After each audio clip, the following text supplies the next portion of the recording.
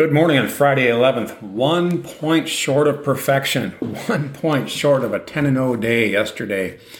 And actually that was 9-1 in the podcast. It was 13-1 overall, as there was two hockey plays that I liked later in the day. And then there's two live bets that worked. The Vanderbilt live and Richmond live both came in nicely. Richmond, of course, almost came all the way back and won their original bet as well. All right, so extra time spent on all these games. And of course, I may have mentioned this before, I like to get a little pickier after the extremely good days because you have to kind of know where you're at. And there is obviously a tendency to overestimate how good you think you are after a day like that.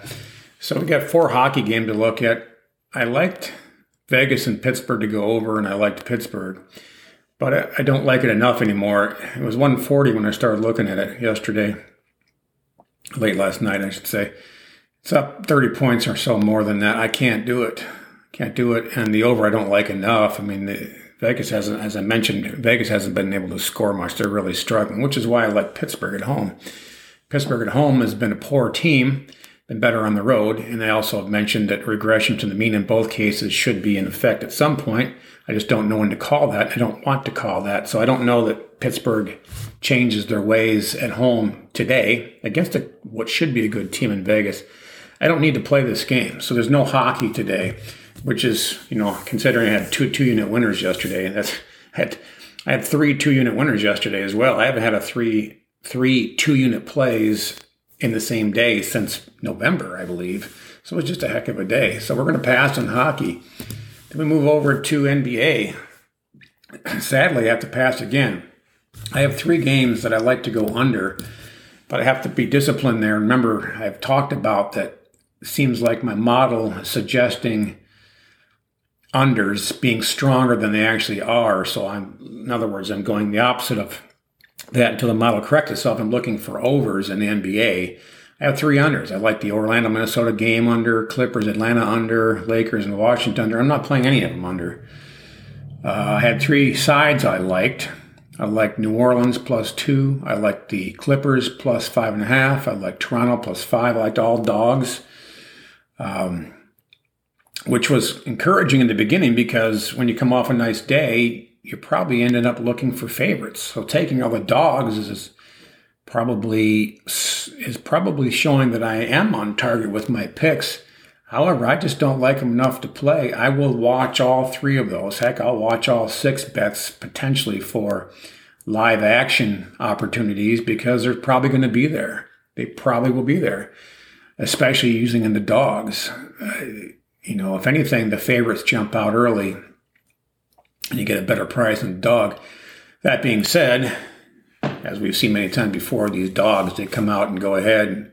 They're winning outright. You're not going to get a better line. And you know what? There's a lot of days in the year, so I don't need to play them. The good news is I have a lot of college hoops, which of course were extremely good yesterday. All right, I'm going to go right down the line here. And I'll try to talk as quickly as I can, get these out there. I don't have the earliest games, so we're probably good there. We are good there. All right, so Texas and Auburn, I liked over 140.5. I'm not going to take it. Now, again, this is the opposite of the NBA. For whatever reason, my systems, my models are showing stronger overs in college than they really are. So that means, contrarian, I have to look for unders unless it's a pretty strong thing. So I'm going to go, I'm going to do this. I'm going to do all the totals first. So I like the over in Auburn, Texas, no go. Louisiana Tech, North Texas, I like the over 122.5. That was the closest to a play that didn't end up being a play. It's a no play, but it was so close. I still got my ink designating a play, my coloring code on here designated a play, but I put a line through it just to remind myself that was so close. Tennessee and Mississippi State over 130.5, but again, not taking it. Here's what I am, though. Ohio and Kent State over 134.5. I am taking it. It's an over, and I'm taking it. Richmond and VCU over 130.5. I am not taking it. Connecticut and Villanova over 131.5. I am taking that. So there are 2 live actions there. Villanova, Connecticut over, Kent State and Ohio over. The rest were just lookies. If you want to, you can look at them and see what you want to do. Let's go with the sides now, which I have a lot of bets on that.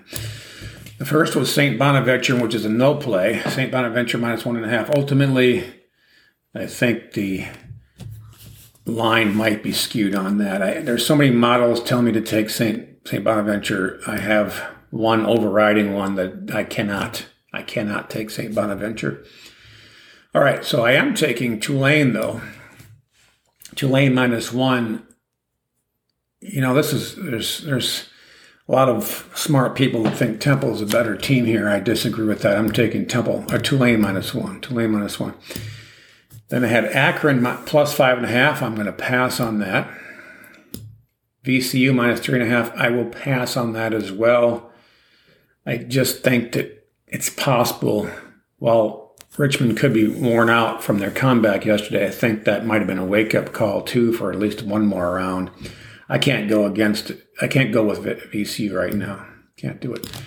On the other hand, Vanderbilt. This is funny that these are 2 teams that made money on yesterday.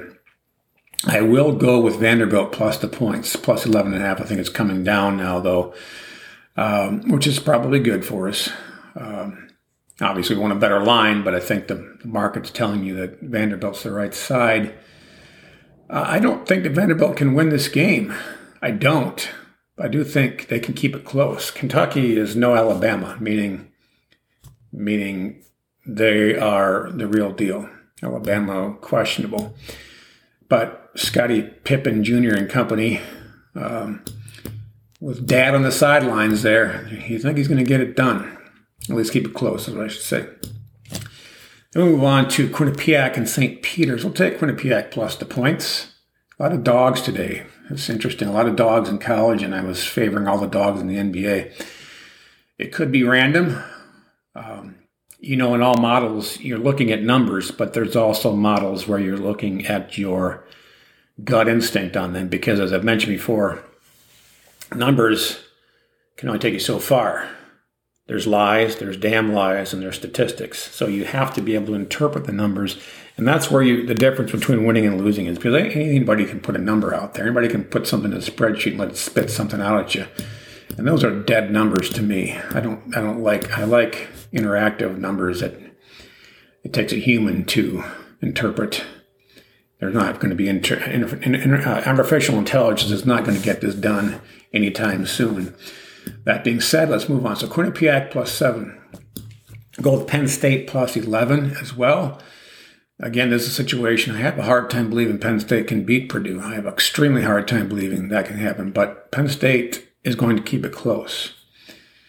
And again, I don't expect them to go undefeated today. I have to go with the law of averages again here, where numbers are playing with you. You're saying, all right, I'm not flipping a coin. I'm taking coins that I think are unfair coins and using them to my advantage. And while you won't win that flip every time, you should win more than you lose because you're playing with unfair advantage. So anyway, Penn State plus the points. Then we'll go with Connecticut and Villanova. I'm going to do, as I mentioned, I already have the over in that game. I'm going to take Connecticut plus 2. I think they might just win the game outright. And obviously, I'm hoping that's the case, considering 2 points is not much of a cushion.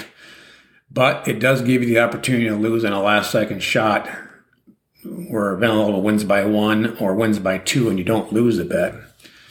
So I'll go with that. And then Cal Santa Barbara and Long Beach State. Now this is going the opposite direction. I liked Long Beach State yesterday as one of my bigger plays. And I'll take Cal Santa Barbara minus the 2.5 in this situation.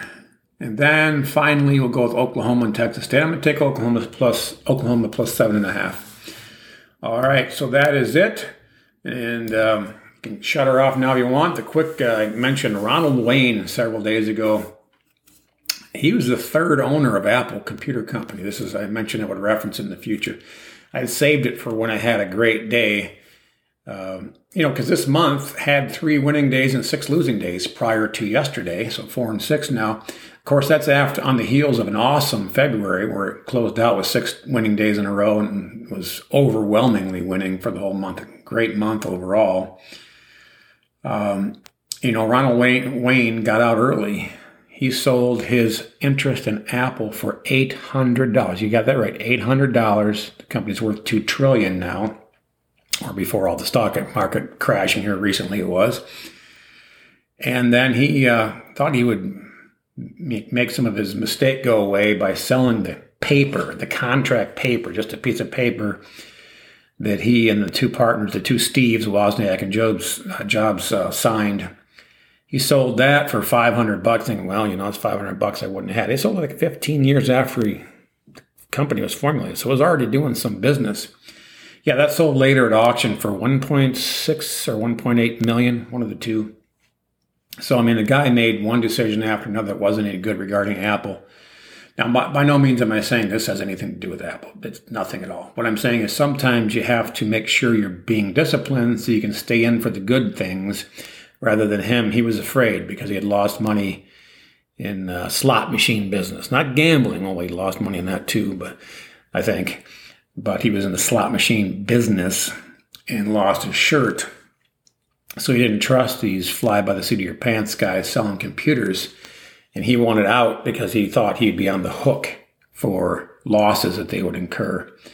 So he didn't have the guts to stick it out. So in sports gambling, and again, I'm not talking about this site, this podcast specifically, although it does apply.